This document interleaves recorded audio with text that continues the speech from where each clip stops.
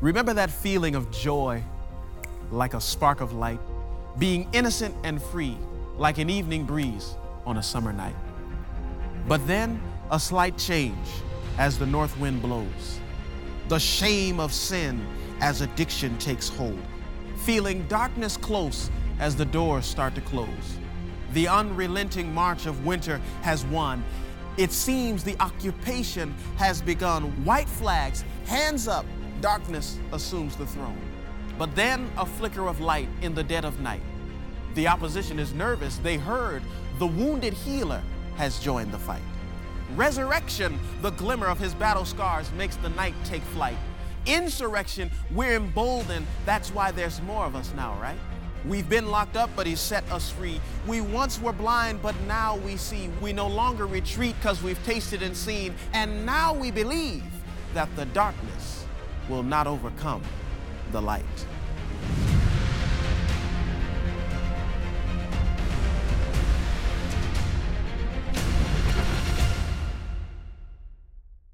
What a blessing it is to be on this journey with you this past week. Let me tell you, God has, I know, spoke to my life this week.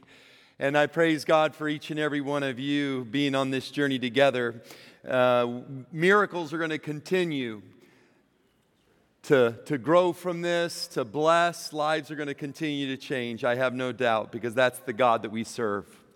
Let us pray. Father, we thank you, we praise you for the awesome God that you are. May you be glorified and uplifted. In Jesus' name, amen. In John 11:40, it says, "Did I not tell you that if you believed, you would see the glory of God?" And that's really what this series has been all about, is seeing the glory of God, seeing the light that the darkness cannot overcome. And here in the seventh and final sign, Jesus performs the ultimate miracle, resurrection. Every single sign has been building up to this moment, to this beautiful ultimate reality of the hope that we have in Jesus, that even death cannot overcome the light that is in Christ Jesus. In John 11:25, Jesus said to her, "I am the resurrection and the life. Whoever believes in me, though he die, yet shall he live. The light shines in the darkness, and the darkness has not overcome it." You know, I find it interesting that Jesus, when he finds out that Lazarus is ill, he waits until after Lazarus has died.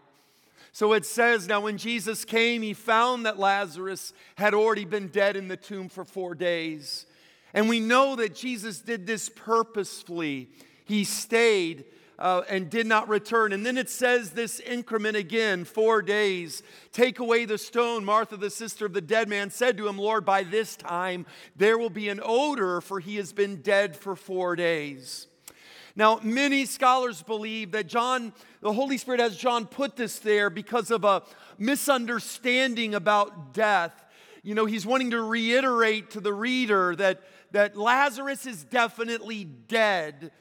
Because there was this belief among some people that the life-giving breath of God would just hover near the body for 3 days. Basically, there was still a chance of resuscitation. But after 3 days, there was no hope of coming back. And this is why God doesn't show up until it's too late. I don't know about you, but I have discovered that sometimes God does not show up until it's too late. He didn't show up until 4 days after Lazarus was dead. He does not get to Jairus' house until after Jairus' daughter had died. He did not get into the furnace until after Shadrach, Meshach, and Abednego were thrown into the furnace. Very often it seems as though God comes too late. And so Martha says, "Lord, if you had been here, my brother would not have died." You know, it's kind of interesting, but Martha is scolding God here. I wonder, have you ever scolded God? Why didn't you come when I asked you to come? Why didn't you step in when I asked you to step in? Why didn't you deliver my child, my friend, my family? You're too late, God. Lazarus is dead. My child is dead. The relationship is dead. My finances are dead. But here's the thing, whenever God delivers, He always arrives fashionably late in order to make sure there is no debate as to who saved who. John 11:40, did I not tell you that if you believed, you would see the glory of God? And that's what this series has been built on, getting honest with God, the first step, and then believing that He has a solution, and then putting that solution into action. I can't, He can, I think I'll let Him. If you believe, you will see the glory of God. God's saying the same thing to you today. You see, the good news about our God is whether it's 4 days or 4,000 years, it's all the same to Him. You see, death is nothing more than just taking a nap to Him. Hallelujah, with Christ, there are no expiration dates. And I love it. Jesus just simply says, where have you laid Him? I believe Jesus is asking some people here today the same thing. Where have you laid it? Where have you laid your hopes and dreams? Where have you laid down your calling? Where have you laid down the relationship? Where is your dead faith? Jesus wants to know where you laid it down so that He can bring it back to life. Yeah, but Lord, they've already kicked me out of my house. They've already let me go from my job. We already filed the divorce papers. They've already diagnosed, you're too late, God. My bridges are burned. I'm at the end of my rope. But friends, that's what I found. When I'm at the end of my rope, I can reach out and take hold of the rope of God. You see, Mary and Martha wanted an intervention. But Jesus' plans are always better than our plans. Mary and Martha want an intervention, but Jesus is planning on a resurrection. You need to know that God always has bigger plans than you do for your life.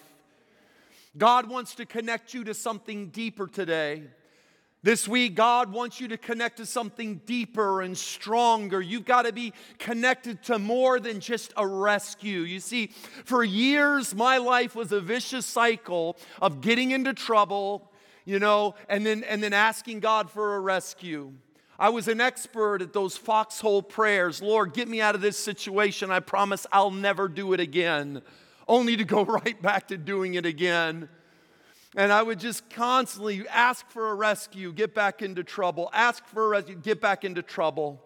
I'll never forget, I was arrested. This was like the third or fourth time I'd been arrested. And almost every time before, I would call my family, and addicts can be incredibly manipulative. And they know how to pull the strings. They know what to say. And so I would just, I knew what to say. And I'd talk to my family. They would come. I'd ask for a rescue. And they would rescue me from jail. And they'd pay my bond. They would give me money. And they did that for a while until they realized, we're not helping the situation. And I'll never forget this time when I was in jail. I'd called my family, asked them to come bail me out. I was expecting them to come, and they never came.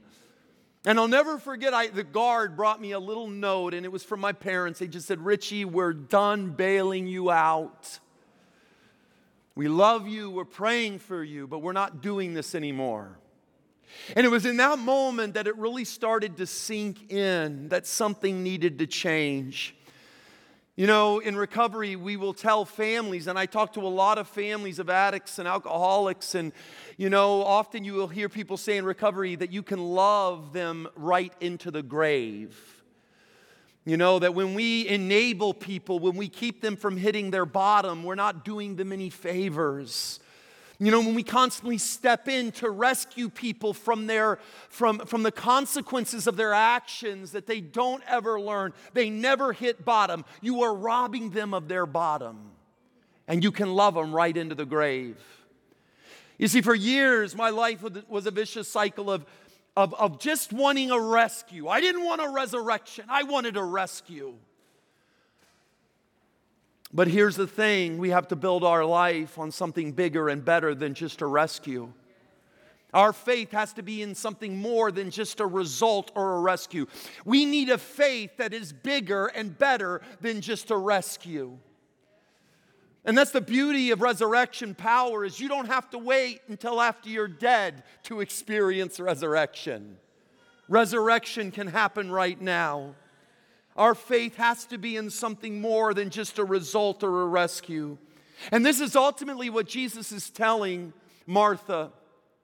Jesus said to her, your brother will rise again. Martha said, I know that he will rise again in the resurrection on the last day. She's got her theology right, but she's still missing it. You see, she's coming to Jesus for a rescue, for a result. She's coming to Jesus for what he can do and not for who he is.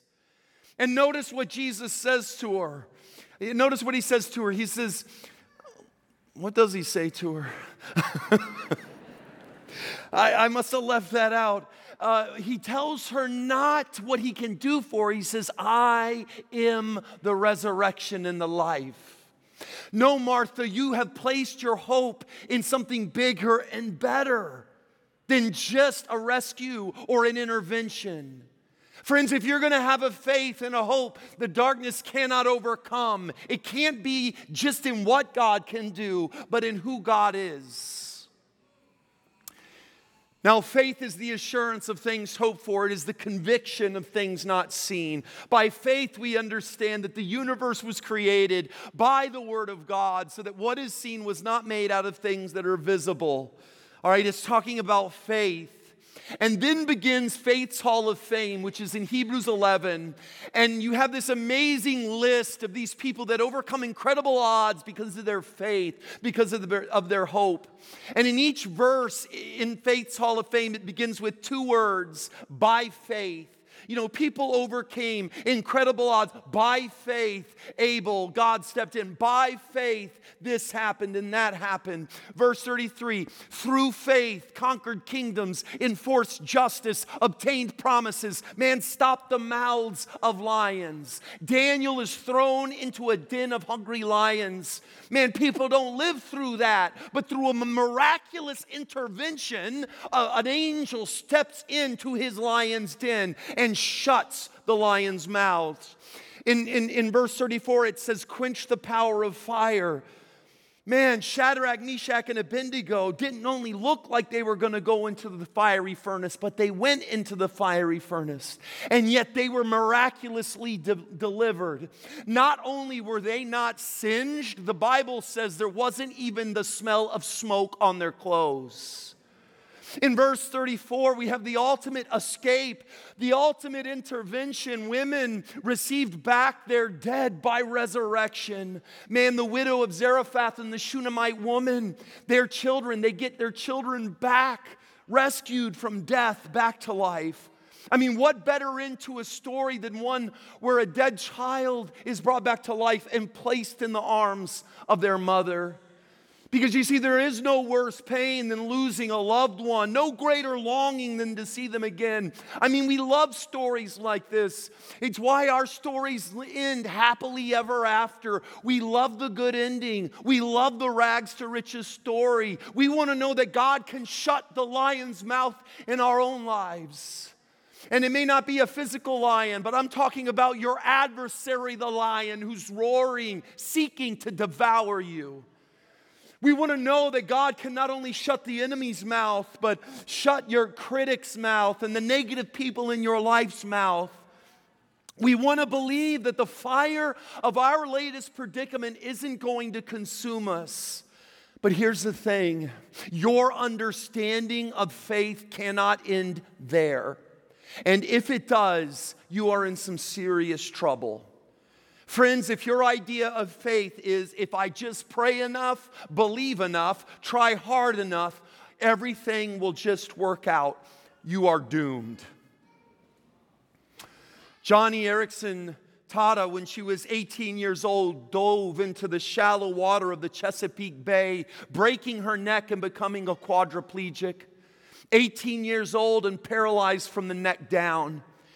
And she tells the story in one of her books of how some of her well-meaning but misguided friends told her that if her faith was strong enough that God would heal her, but if it wasn't strong enough that He wouldn't.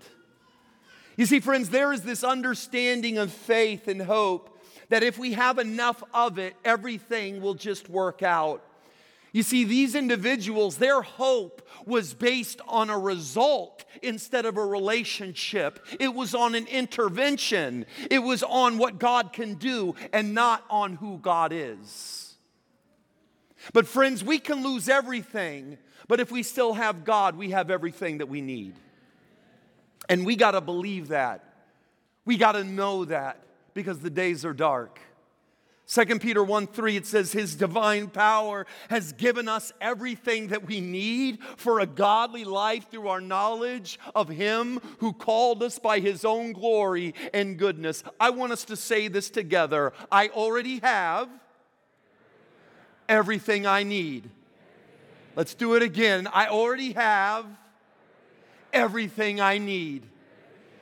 Yeah, but you're only a shepherd boy. You can't fight Goliath. We only have a few loaves and a few fishes. That's not enough to feed these thousands. I've only got a cup of flour and a teaspoon of oil. I don't got enough to feed you. But remember, with Christ, our onlys is always enough. And this is why not only does God show up too late, very often God waits until it's not enough. Think about it. When Gideon had 32,000 men to fight, notice the Lord said to Gideon, the people with you are too many for me to give the Midianites into their hand, lest Israel boast over me, saying, my own hand saved me. 10,000, God says that's still too much. Israel's going to try to take credit. It isn't until God gets them down to 300 that God says, okay, now I'm going to give you my strength. You see, the moment we say it's impossible is the moment God can step in and do the impossible.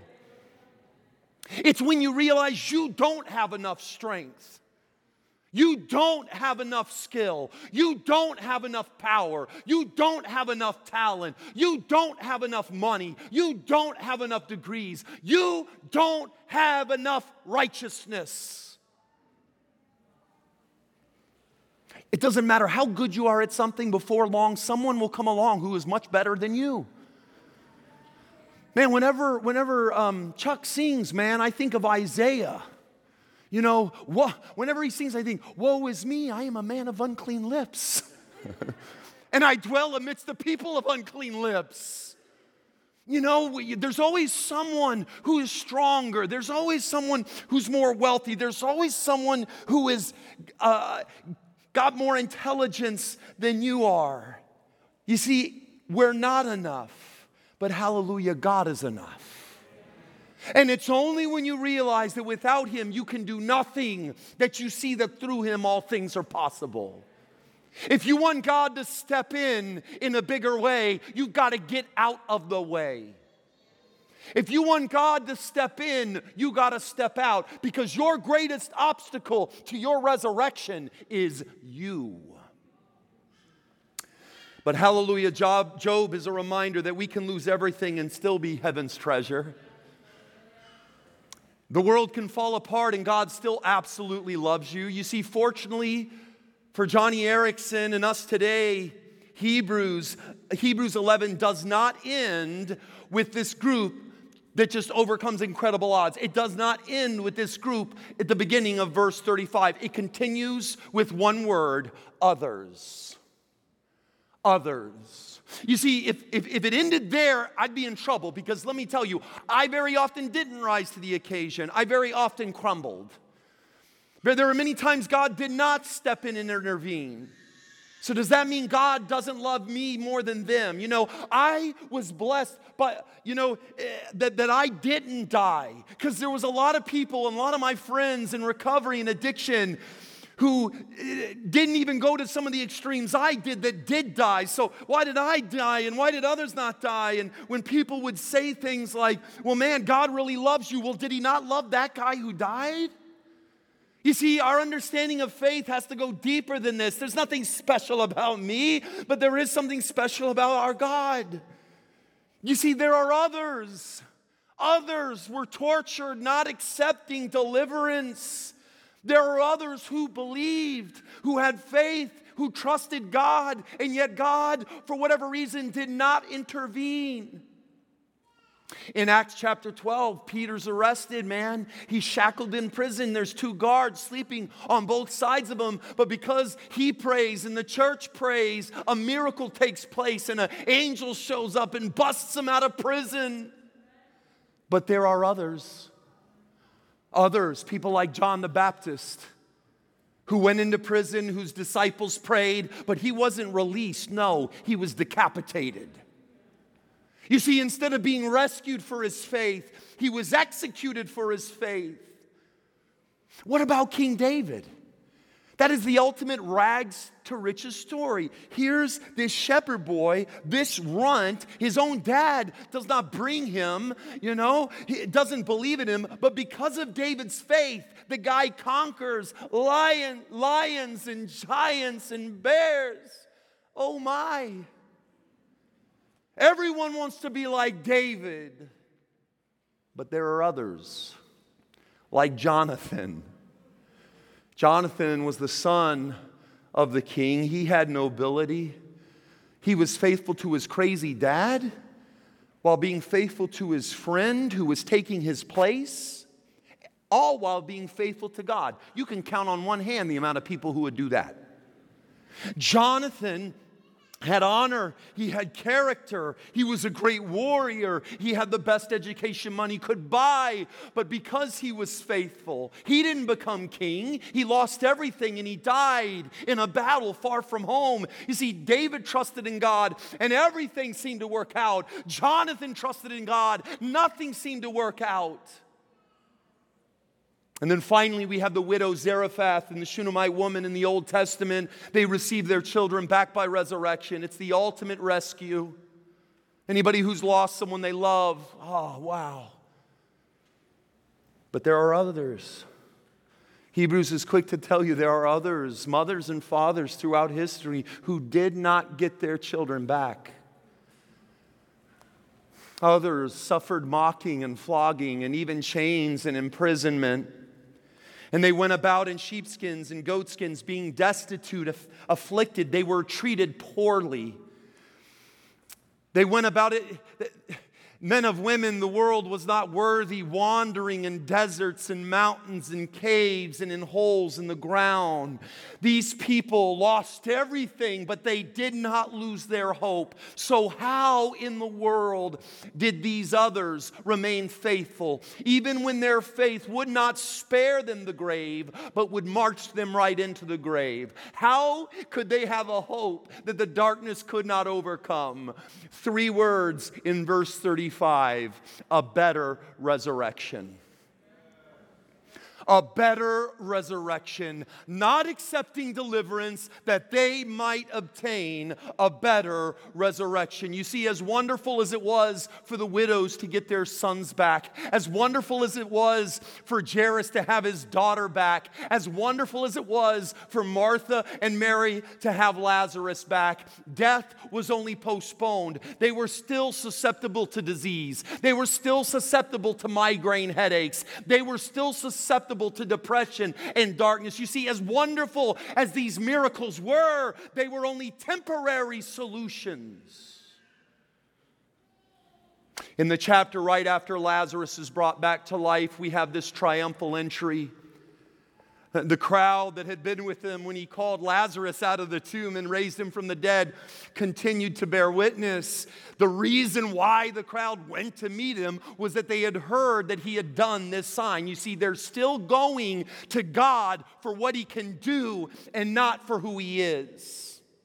You see, they're still going to God just to get stuff. And don't get me wrong, bring all your petitions to God. Bring all the desires of your heart and your fears and your dreams and hopes to God. but accept the fact that God knows better than you do what's best. Remember that you don't see everything that God sees. And one day when you step into glory, you're going to praise God the way He led in your life. They're still going to Jesus. They want to crown Him king, but just to get stuff. You know, it was all about the temporary. Man, the guy can heal the sick. He can feed an army. He can raise the dead. Hey, let's make him a king. Have you noticed how often, friends, our prayers are focused on the temporary?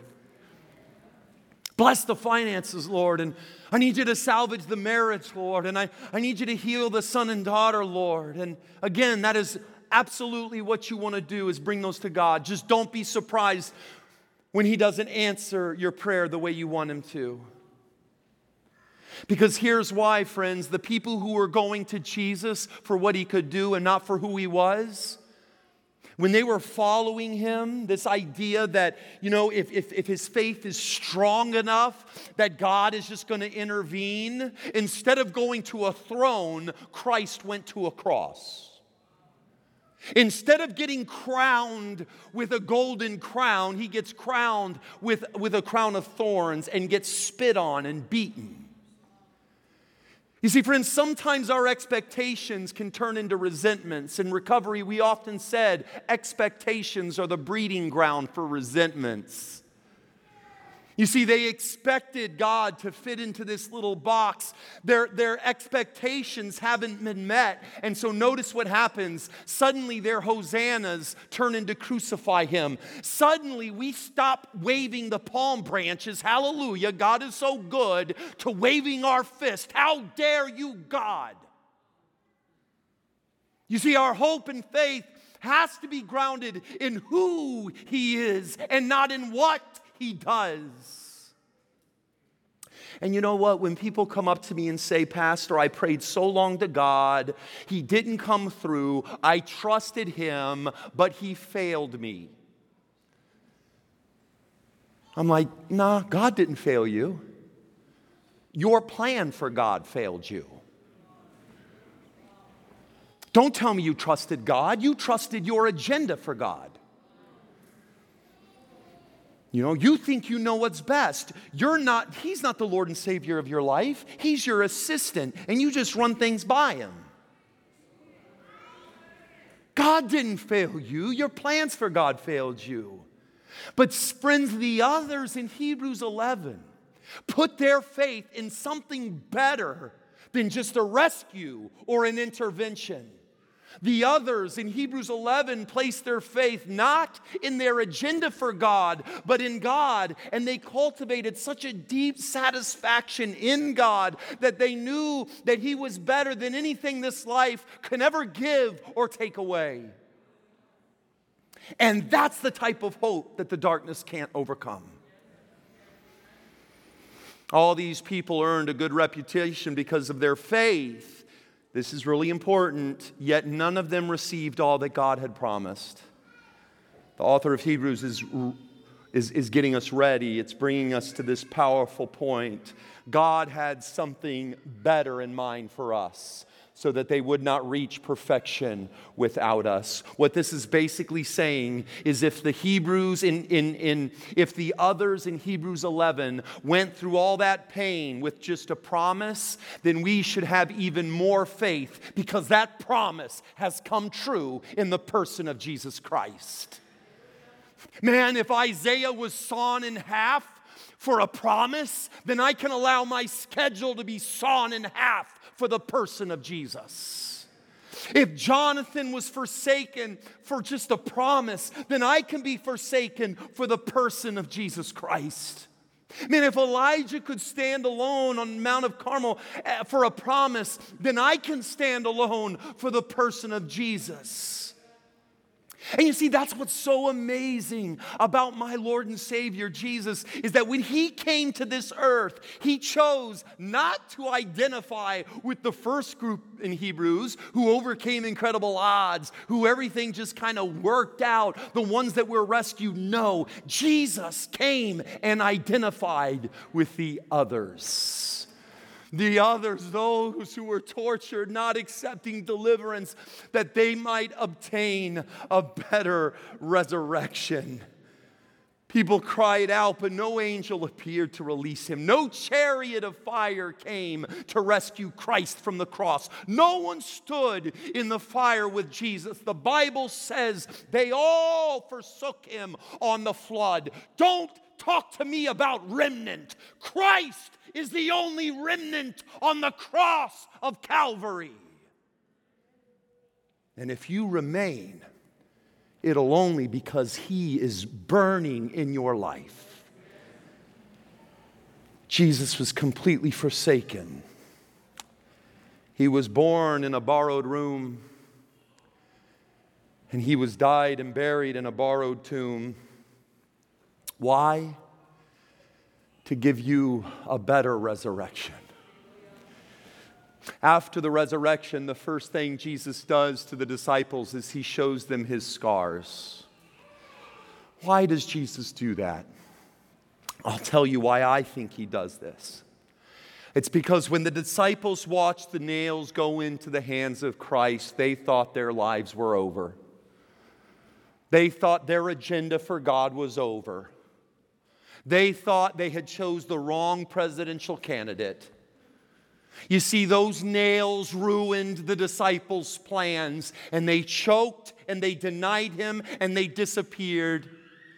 And that's why after the resurrection, the disciples on the road to Emmaus, they got their heads down. We thought this was the one. You see, they were following their agenda for Jesus, not Jesus. But you know what's amazing is that the very thing they thought had ruined their lives, the nails, was the very thing that saved their lives. The very thing they thought was a sign that God deserted them was the sign that God absolutely loves them. You see, without a crucifixion, there is no resurrection. Just because you don't see anything good coming out of your current situation doesn't mean it can't. How do I know? Calvary. Calvary. You got to hold on for the better resurrection. You got to hold on for something better than just a rescue or intervention. You see, in the better resurrection, it is awesome. We don't just get people back temporarily, we get them back for eternity. In the better resurrection, we don't just get it back, we get it back, but better. We get the body back, but without the arthritis, better. We get our family back, but without the fighting, better. We get our parents back, but without the disease, better. We get our kids back, but without the addiction and the depression, better. We get the planet back, but without the pollution and the politicians, better. We get life back, but this time without death, better. And let me tell you, the better resurrection is better than any bank balance. It is better than any power. It is better than any affirmation this world can give you. It is better than the best things on this planet. The light shines in the darkness, and the darkness has not overcome it. And if you know this, if you believe this, if you let it go from your head to your heart, you can handle anything. It doesn't mean it's going to be easy. It just means you're going to get through. On that day, everything sad is going to become radically untrue. All the pain you went through will make your future joy even greater. You will find that the worst things that happen to you in this life will in the end only enhance your eternal life. When God turns it inside out, you will come to know the joy beyond the walls of this world. Jesus is saying to each of us today, you embrace me and every death will lead to a resurrection. Every failure will lead to a victory. Everything wrong will eventually be made right. You stick with me and every sorrow will eventually turn to gold. Not just a resuscitation, not just an intervention, not just a temporary solution. I'm talking about a better resurrection. And this is why I believe when Jesus shows up at the funeral, if you notice, he never gives Mary and Martha consolation. That's the best we can do, When someone loses someone they love, we say, I'm sorry, so sorry, But anybody who's lost someone they love, they know that the sorry doesn't cut it. It's the best we can do. But I love it. Jesus never consoles her. Jesus never gives her consolation. You know why? It's because Jesus can do one better: resurrection. You see, friends, resurrection is not primarily a future event. Resurrection is primarily a person. Jesus said to her, I am the resurrection and the life. And whoever believes in me, though he die, yet shall he live. Friends, today Christ is offering something better than consolation. It's called a better resurrection. And it's not just going to console you, man. When that day comes, it's going to swallow you whole. And that's why Paul uses this kind of imagery. He doesn't say death will be over. He says that death is swallowed up in a victory.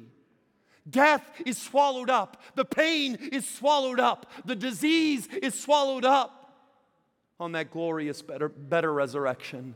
All the pain and loss of this life will instantly be swallowed up by the joy of eternal life. You see, when Lazarus comes out of the grave, he's got his burial linens on because, you see, he would be needing those again later. You see, that wasn't the better resurrection. But when Jesus comes out of the grave, he leaves his burial clothes in the grave because, you see, he won't need them anymore. And hallelujah, because Christ no longer needs burial linens. One day I'm never going to have burial linens.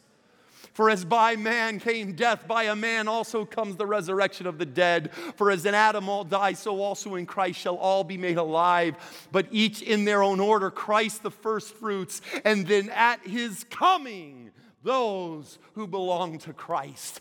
A better resurrection. John 11:43, he cried out with a loud voice, Lazarus, come out. Did you know this Greek word for come out here? It appears in the entire Bible only 8 times, 6 times of which are in John when people cry out, crucify him. You see, when people shout out, it's for death. But when Jesus shouts, it leads to life. And the good news for our hearts today is that Jesus shouts louder than death. Jesus' shout is going to swallow death's shout whole. And our King is coming back with another shout, with the voice of an archangel and with the trumpet of God, and the dead in Christ will rise. Just as Jesus shouted, Lazarus, come out, at the better resurrection, Jesus is going to shout, and we're all coming out of the grave. The light shines in the darkness, and the darkness has not overcome. I praise God for each and every one of you. Each night we've given the opportunity to make a decision. You can text OVERCOME to the number on your screen. We've got decision cards. We've got connection cards in the pews. If you want to make that decision today, you make it right now. Don't leave this place. If you want to be a part of that better resurrection, then you got to get hooked up with Jesus Christ. You've got to make a decision. Because friends, if heaven laid everything on the line for us, you got to lay everything on the line for him. Make that decision today. I thank you and I praise you. God bless.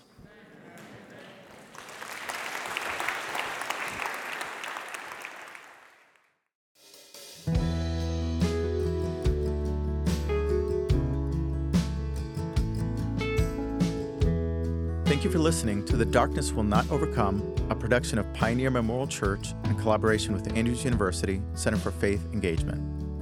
To learn more about Pioneer Memorial Church, visit pmchurch.org. If you or someone you know would like to talk to someone about a mental health or substance abuse issue, please call the National Helpline at 1-800-662-HELP. Thanks for listening. We hope you join us again in the future for another Pioneer podcast.